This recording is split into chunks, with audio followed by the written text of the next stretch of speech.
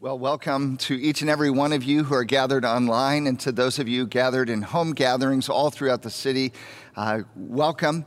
We do encourage you, if you have the chance, if your health allows in this season, to gather in groups, in homes. We need each other more than ever these days. We don't want anyone to have to worship alone. So if your health allows, please host a home gathering and gather your friends around God's Word. A couple years ago, I was doing some reading on brain science, and I discovered these things called mirror neurons. They're a recent discovery, one of the most important discoveries of the last couple decades in neuroscience. And mirror neurons, we've learned that they develop well before the age of 12 months, and they function to help us learn. And so basically what happens is when we observe someone doing something, there is a neural pathway that is fired, boom, boom, boom, boom, boom, through your brain. That is the exact neural pathway that will be used when you yourself do the same action. So seeing someone do something creates a neural pathway that you then reinforce when you actually do the behavior yourself. So in seeing it, your brain experiences what it is you're about to do, and then when you do it, you reinforce it as you copy it. So for example, we all know how this works, but let's say I'm on the floor and I'm playing with my son, Jude, and we're playing with balls or whatever, and I pick up the ball and then I throw it. What's he gonna do, right? He's gonna wanna pick up the ball and throw it. In other words, we copy, we imitate, we mirror behaviors. This is how we learn. This is why children all the time are always copying their parents and role models. Even when we don't realize we're doing it, this is actually functioning. It's why people tend to mirror each other's posture when they're in conversation. I don't know if you know that, but if someone crosses their arms, it's more likely that the other person will cross their arms. If someone leans forward, the same thing will happen in reverse. If I smile, you're most likely to smile. If I laugh, we know laughter is contagious, and you'll join in laughing as well. This is why we say, you're setting a bad example, or you're setting a good example, or we use language like, let's model good behavior right now. Because neuroscience tells us we're always imitating other people, especially those that we admire and whose opinions we value. So in our lives, there's a whole list of people who influence us, shape who we become. People like parents and teachers and grandparents, heroes that we have, bosses that we work for, mentors in our lives, celebrities, social media influencers. All of these people are creating opportunities that we then mirror. Marketers have gotten a hold of this, and they know this intuitively. That's why they always have successful, attractive, and charismatic people hawking their wares and modeling and using their products. They know that we are wired to mirror the behaviors of others. That's why styles they come and go. It's why everyone tends to get the same haircuts. It means, why certain trends develop and what's in right now, right? Even down to the kind of metals that are in rose gold or whatever. In other words, whether we realize it or not, we are all wired to mirror, to pattern after others, to imitate. In other words, we are all followers. Or to use the language of the Bible, we are all disciples. We don't get to choose if we're going to be followers, if we're going to mirror, mimic, imitate. We don't choose whether we get to do that, but we do get to choose who we imitate, who we mirror, who we follow. And we have found, and neuroscience would reaffirm this, that whoever gets our admiration, whoever gets our attention, whoever gets our affections, that is who we will most mirror, pattern ourselves after, imitate, and follow. Now, in our passage today, we're going to come, this is John chapter 1, verses 35 to 51, and we're going to come to a point where we see that Jesus is actually offering himself as someone worth following. And I want to show you today 3 reasons why Jesus is worth following. 3 reasons Jesus is worth following. I'll give them to you up front so that you can have a roadmap for this time together. First, Jesus knows life. Secondly, Jesus knows us. And thirdly, Jesus knows heaven. Okay? So let's jump in. But before we do that, would you close your eyes? Let's bow our heads and pray together. Father, as we come to your holy word now, we pray that you would instruct us, show us Jesus in all of his beauty and majesty, his tenderness and compassion. Help us see ourselves truly and follow him with all that we are. We pray this in Jesus' name. Amen. Amen. So first of all, in this passage, Jesus knows life. Here, I want to read the first few verses, if you will. John chapter 1, verse 35. Then the next day, again, John, this is John the Baptizer, was standing with 2 of his disciples. And he looked at Jesus as he walked by and said, "Behold the Lamb of God." The 2 disciples heard him say this, and they followed Jesus. Jesus turned and saw them following and said, "What are you seeking?" And they said to him, "Rabbi," which means teacher, "where are you staying?" He said to them, "Come, and you will see." So they came and saw where he was staying, and they stayed with him that day, for it was about the 10th hour. Now just pause for a moment there. You'll remember from last week that John had baptized Jesus and identified him as the Lamb of God who takes away the sin of the world.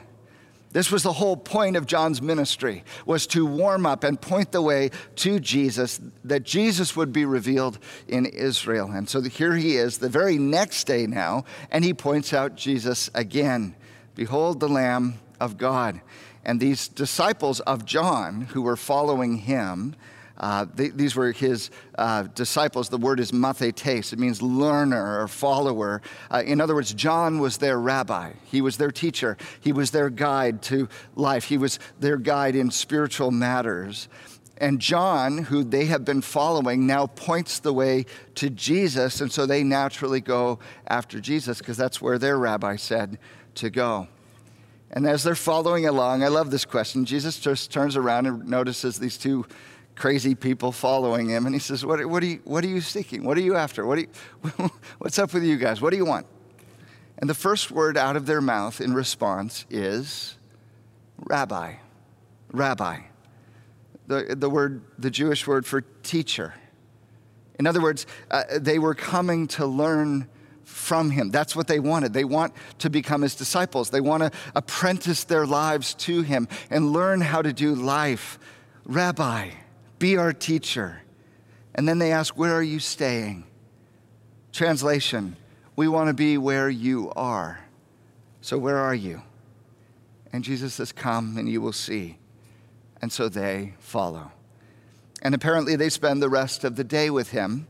It was about the 10th hour. That's from sunrise, so probably about 4 p.m. in the afternoon. And they would have shared the evening meal together. They would have talked late into the night, and likely here they probably crashed on at the house and just stayed with him. There's a little pun here. John says they stayed. The word for stay is meno. It means remain or abide. And those of you who know the book of John will know this is a word that comes back in John 15, verse 4. Jesus says, remain in me and I will remain in you. This is the word meno, remain, stay, abide. In other words, there's a pun here. Not only did they come and just spend the night, they made their home with Jesus from that day on. This was a deep move in their journey. They saw Jesus as someone worth following. And at first it was because John had endorsed Jesus and pointed them to him, but then they quickly came to realize that Jesus is the master of life, that Jesus is the master of life. They saw in Jesus a life that was whole and complete, that brought together in unity traits that so often in this life are separated. He combined them. So for example, Jesus had unbounded power and unassuming humility at once. Unbounded power and unassuming humility. Here he is calming the storms and casting out demons and healing diseases. And on the other side, let the little children come. Do not hold them back. Terrible might, total meekness. He clears the temple and says, don't cast the first stone. He speaks truth to power. He says to the Pharisees, you blind guides, you whitewashed tombs. And yet he's totally surrendered to his Father. Not my will, but yours be done. He has courage and kindness, justice and mercy, glory and servanthood. Friends, I don't know how you think of Jesus, but Jesus is not just some random ancient religious figure. He's brilliant. He's mesmerizing. He's magnetic. He has a brilliant mind. He's quick-witted and good-humored. He's the kind of guy you would want to be around. Jesus' life is one that is just undebated in its moral upstandingness. Everyone admires his ethics. Jesus has perceptive insights into the human condition that are utterly breathtaking. He has the courage to stand up and challenge the status quo, the religious corruption of his day. And he exemplifies servant leadership in the core of who he is. Jesus radiates knowledge of God, intimacy with the Almighty. And Jesus is alive, pulsating with life in every fiber of his being. And when you watch him in the New Testament, you realize he's totally secure in who he is. He's got nothing to prove to anyone. He's full of wisdom. He knows when to speak and when to stay silent. He has utter command. Nothing rattles him. And then you watch him, and at the end of his life, the bravery to walk toward the cross and lay down his life. He knew every ounce of pain and torture that was coming, and he walked without flinching into the middle of it. And not to mention the resurrection, when Jesus blew the doors off his own grave and arose with power and strength and victory over sin, death, and Satan, and triumphed on the cross. Friends, Jesus' life is an embodiment of what it means to be truly, fully human, completely alive. Jesus has the secret of what it means to be full of life, abundant life. And so the disciples follow him. And here's the good news for you and for me. Jesus offers us an apprenticeship in living. Even to this day, Jesus offers us apprenticeship in living. You know, every so often you see these things on the internet or whatever for the Masterclass series, all these great people who are just masters of their area and they're teaching their craft, right? The Masterclass series. Do you realize Jesus is the master of all life? Of real life, true life, abundant life. And this, friends, in the Bible, we have Jesus' masterclass in living. He's here to teach what he has mastered. Don't you want to enroll in his course, in his life? Now, here's the question. If not Jesus, then who? You're going to learn to live life from somebody. You're going to copy someone. Your mirror neurons will make sure that happens. Who will you look to? If not Jesus, then who? Who else do you have in mind? Won't you come and see this Jesus? Because Jesus is worth following, friends. Because he knows life. He knows life. But not only that, he knows us. Jesus knows us. In verse 40, look at this. One of the two who heard John speak, one of these two disciples, and followed Jesus, was Andrew, okay? Simon Peter's brother. Now, we never find out who the other disciple is. It's maddening. John just doesn't think it's important. Okay. All kinds of theories on who he is. We have no idea. But notice here, he says, Andrew, Simon Peter's brother. He assumes we already know Simon Peter from the other Gospels because John is writing a bit later. So he's filling in the gaps here. Verse 41, Andrew, he first found his own brother Simon and said to him, we have found the Messiah, which means Christ, the anointed one, the king, the Davidic king. He brought him to Jesus. Jesus looked at him and said, you are Simon, son of John. You shall be called Cephas, which means Peter. Now, who does this? I love this. What's your name? Oh, good to meet you. Okay, I'm going to call you this. Who does that? Who just changes someone's name the first time they're meeting them? This is pretty audacious stuff. Cephas is the Aramaic word, and Peter is the Greek word. They both mean rock. Rock. He calls him Rocky, So this is the Sylvester Stallone, Eye of the Tiger moment. This is Rocky, okay? He is firm. He's going to be reliable, unshakable. This is an ennobling name. Now, here's what's crazy. If you know the Gospels, you will know this name is a stretch. Because Peter, listen, Peter talked a good game, but he couldn't follow through. He couldn't execute, right? He was all about, I'm going to do this, I'm going to do this, I'll never betray you, I'm going to stand up for you, Jesus. He had great intentions, horrible execution. He would always falter in the moment of the crisis. But Jesus saw something in him. Jesus knew who he could be. No, Jesus knew who he would be. And he calls it out in advance. You will be a rock, Peter. Unmovable, unshakable. Simon, listen. You come follow me, and I will transform you.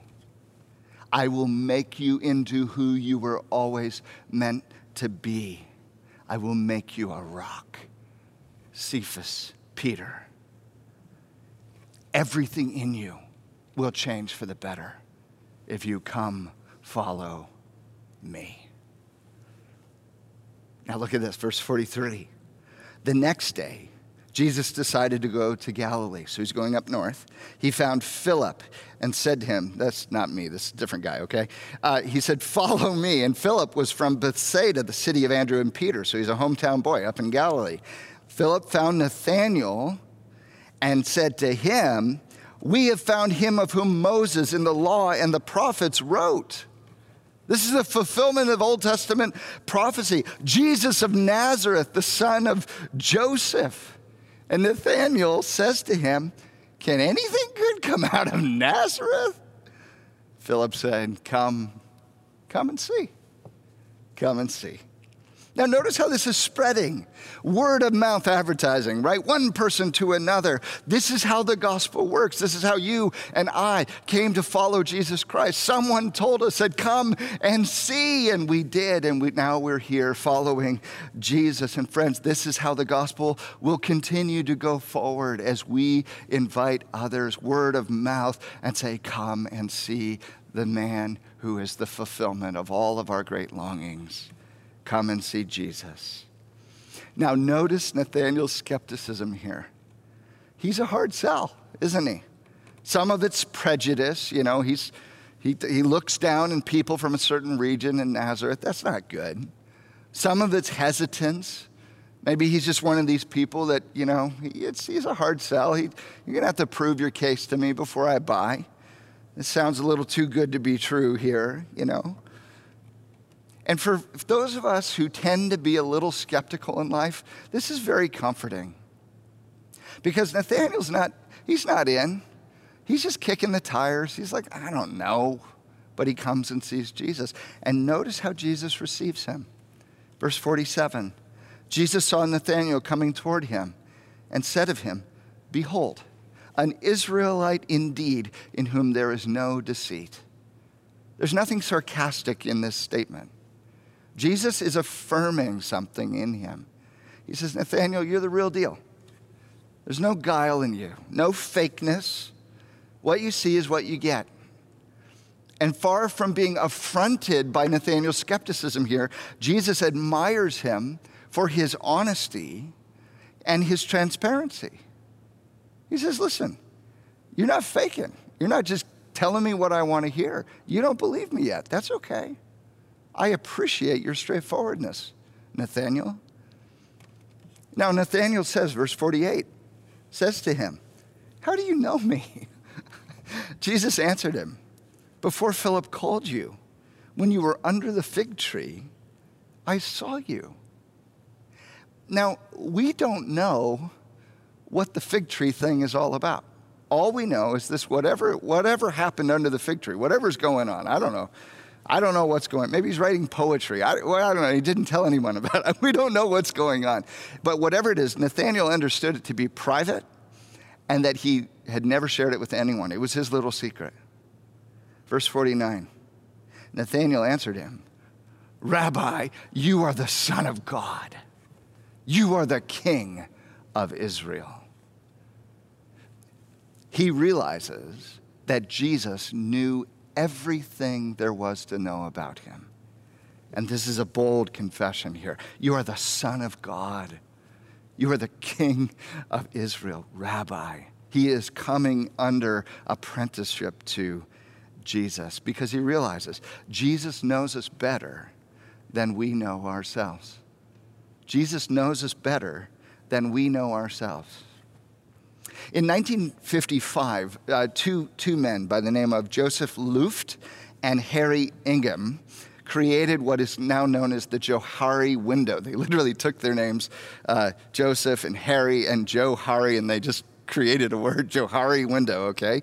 It's a psychological tool used to understand the self. And they said ourselves, who we are, kind of reveals through like a 4-pane window, okay? So in one pane of the window is the open self. This is the self that is known to us and is known to other people, right? So there's things that we reveal about ourselves we're very self-aware of and other people see and know as well. That's the open self. Open, it's out in the open, in the arena. The second pane is the blind self. This is the self that is unknown to me but known to you. In other words, we all have blind spots. There are things about me that I don't know, but you know because you can see me more clearly at times than I see myself, the blind self. The third pane of the window is what they called the hidden self. This is the self that is known to me but not disclosed to you. Okay, this is the fig tree moment. In other words, that we all have a part of ourselves that is secret to us, that we don't readily disclose. We hold back from others and we don't reveal about ourselves. This is the hidden self. This is whatever's happening under the fig tree. This is the hidden part of Nathanael's life. And then there's a fourth pane, which is the unknown self. It is unknown to us, because we don't even know this part of who we are, and it is unknown to others. And it isn't until certain circumstances come along and it presses things out of us that surprise us about ourselves, and other people see them for the first time as well. There's an unknown self in all of us. And for Peter, in this context, it is the rock. Peter doesn't see himself as a rock. Nobody sees him as a rock, but Jesus sees who he will one day be. And this window just helps us, I think, realize Jesus knows all of that about us. He knows what we know. He knows what others know. He knows what we know and hide, but he also knows the things about us that we don't even know yet. Do you realize that Jesus knows you like that? That his knowledge of you is so deep, so rich, so completely exhaustive, that he knows you completely. And more importantly, he loves you utterly. Tim Keller, in his book, The Meaning of Marriage, has this beautiful quote I just want to share with you. He says this: "To be loved but not known is comforting but superficial. To be known but not loved is our greatest fear. But to be fully known and truly loved is Well, a lot like being loved by God. It is what we need more than anything. It liberates us from our pretense. It humbles us out of our self-righteousness and fortifies us against any difficulty life can throw at us. Friends, to be completely known and to be loved utterly is nothing short of transformational. It's transformational. And friends, Jesus offers us transformation in identity. Friends, where do you think Peter's courage will come from? Remember Peter when he faltered, he denied Christ 3 times on the eve of Jesus' crucifixion.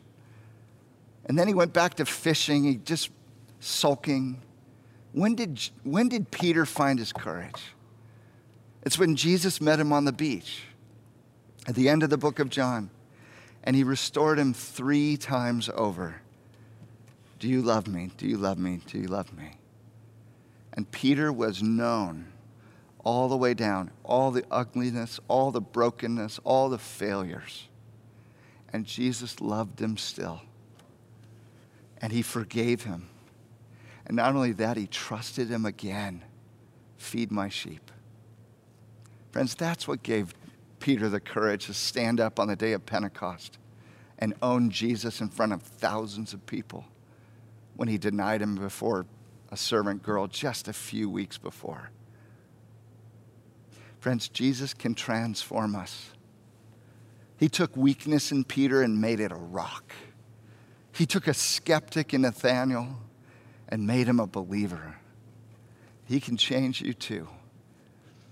Jesus is in the business of transforming people. He knows you completely. He loves you utterly. He forgives you entirely, and he can transform you perfectly. Won't you come and see? Won't you come and see? Because Jesus is worth following. He knows life. He knows you. And thirdly, he knows heaven. Jesus knows heaven. Look at verse 50. Jesus answered him, this is Nathanael, because I said to you, I saw you under the fig tree, do you believe? You will see greater things than these. And he said to him, truly, truly, I say to you, you will see heaven opened and the angels of God ascending and descending on the Son of Man. He said, you think the fig tree thing's impressive? Wait, just wait. You're going to see heaven opened.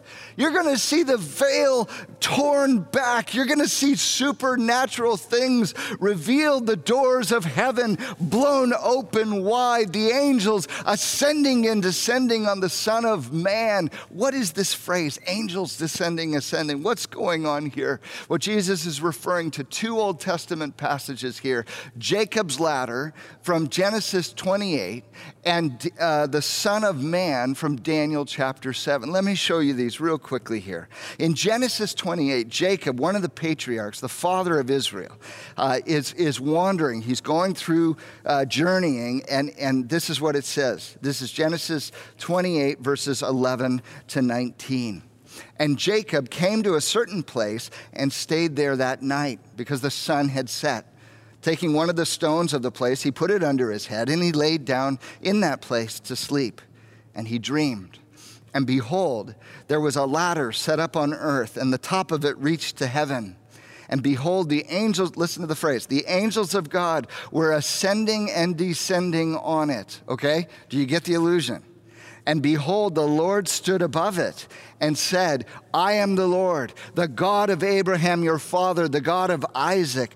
The land on which you lie I will give to you and your offspring. Your offspring shall be like the dust of the earth, and you shall spread abroad to the west and east and north and south, and in you and your offspring shall all the families of the earth be blessed. Behold, I am with you and will keep you wherever you go, and will bring you back to this land. For I will not leave you until I have done what I have promised you. Then Jacob awoke from his sleep and said, "Surely the Lord is in this place, and I didn't know it." And he was afraid and said, "How awesome is this place! This is none other than the house of God. This is the gate of heaven." So early in the morning, Jacob took the stone that he had put under his head, and he set it up for a pillar, and he poured oil on the top of it, and he called the name of that place Bethel. Bethel. So Jacob here takes a nap. He wakes up in the morning, realizes the place where he has been lying is the place where heaven meets earth. It is a nexus point between heaven and earth where they come together. Holy ground, sacred space. He calls it Bethel, house of God, place where God dwells. This is before the tabernacle, before the temple, but this is temple and tabernacle language, the place where the holiness of God touches down to earth, okay? The nexus point here. Jesus is saying to Nathanael, come with me, and you will see in real life, in plain day, what Jacob dreamed about. Now, this is not the only reference to Jacob in this story. Jesus has already hinted at this. He said, remember when Nathanael came, he said, "This is a true Israelite in whom there is no deceit." Do you remember what Jacob's name means? Deceiver. And Jacob's name was turned to Israel. So there's already an allusion on the table. Here's a true Israelite in whom there's no deceiver, like Jacob. What's with these allusions, references to the Jacob story? What's going on here? Well, wait for it. Let me show you the second text, Daniel chapter 7. This is a vision that Daniel has. And he says this, Daniel chapter 7, verses 13 to 14. "I saw in the night visions, and behold, with the clouds of heaven there came one like a son of man, and he came to the Ancient of Days, God the Father, and was presented before him. And to him was given dominion and glory and a kingdom, that all peoples, nations, and languages should serve him. His dominion is an everlasting dominion, which shall not pass away, and his kingdom one that shall not be destroyed." So here you have a divine human being who is coming, the Son of Man, who is presented before the Ancient of Days, God the Father, who is given dominion, glory, and a kingdom. It is a worldwide, multi-ethnic, everlasting, permanent, indestructible kingdom. And the Son of Man, listen, the Son of Man is the one who brings the kingdom of heaven down to earth. The kingdom of heaven brought down to earth. So Bethel, the Jacob story, is the place where heaven meets earth, and the Son of Man language from Daniel 7 is the person who brings heaven to earth. So Bethel is the place where heaven meets earth. The Son of Man is the person who brings heaven to earth. Do you realize what he's saying? Jesus is saying here. Jesus is the nexus between heaven and earth. Jesus is the nexus point. Nathanael, if you come and follow me, you will see the place where heaven and earth meet. In me. In me. I am Bethel. I am holy ground. I am the house of God, where God dwells on earth. It's me, Bethel. Now, let me tease this out just a little bit further. Remember back in chapter 1, verse 14? John said, "The Word became flesh and made his dwelling amongst us." The word dwelling there is literally, the Word became flesh and tabernacled amongst us. House of God. Tabernacle. We have seen his glory, the glory of the only Son from the Father, full of grace and truth. If you skip down to the end of chapter 2, just a few paragraphs later, in chapter 2, verses 19 to 21, Jesus will say, destroy this temple, and in 3 days I'll raise it up. And John says he wasn't talking about the temple, the building. He was talking about his body. I am the temple, the house of God on earth. I am Bethel. Do you see it? You will see heaven come down to earth in me, the Son of Man. Jesus is saying, I am the ladder between heaven and earth. I am the one, the Son of Man, who brings heaven down to earth. I am the gateway into glory. I am the way. I am the truth. I am the life. And no one comes to the Father but by me. John 14:6. And friends, don't you realize what this means is that Jesus is offering us eternity in himself. Jesus is offering us eternity in himself. Not only does Jesus know life and know us, he knows heaven. He knows the Father. He knows glory and majesty and eternal life. And he's offering to us not just an apprenticeship in living, not just a transformation in identity, but eternity in himself now and forever. John 17, verse 3 says, and this is eternal life, that they may know you and Jesus Christ whom you have sent. So won't you come and see, friends? Won't you come and see? No one knows life like Jesus does. No one knows you and me like Jesus does. And no one knows heaven and glory like Jesus does. And maybe you're searching like Andrew was. Come and see. Maybe you're a mess like Simon was, unreliable, unpredictable, undependable. Come and see. Maybe you're a skeptic like Nathaniel. Won't you come and see? Friends, Jesus will have us as we are. All of our mess, all of our brokenness.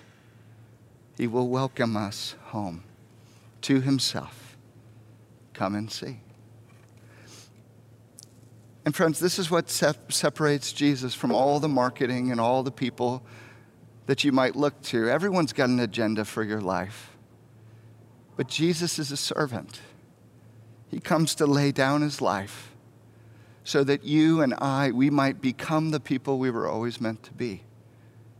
To step into life, abundant life, an identity that is rich and beautiful, the way we were meant to be, and an eternity that only Jesus can provide. Come and see. Won't you follow Jesus? I mean, if not Jesus, who else? Who did you have in mind but him? Would you pray with me?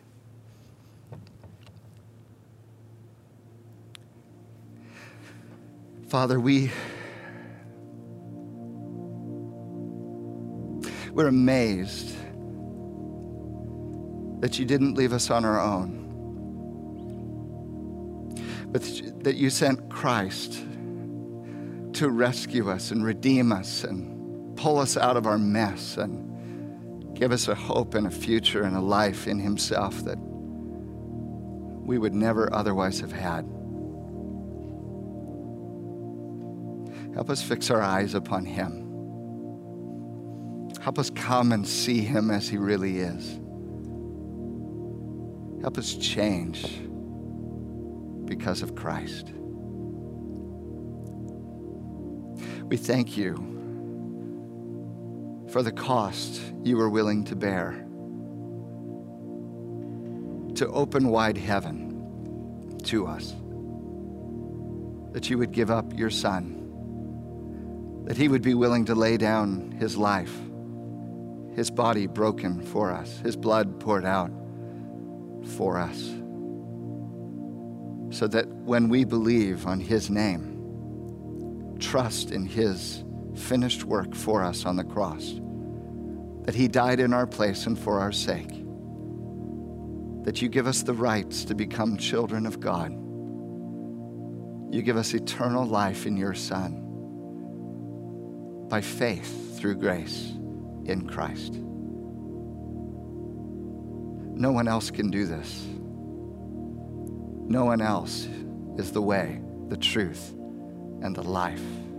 No one but Jesus. And we worship him now in his beautiful name, we pray. Amen.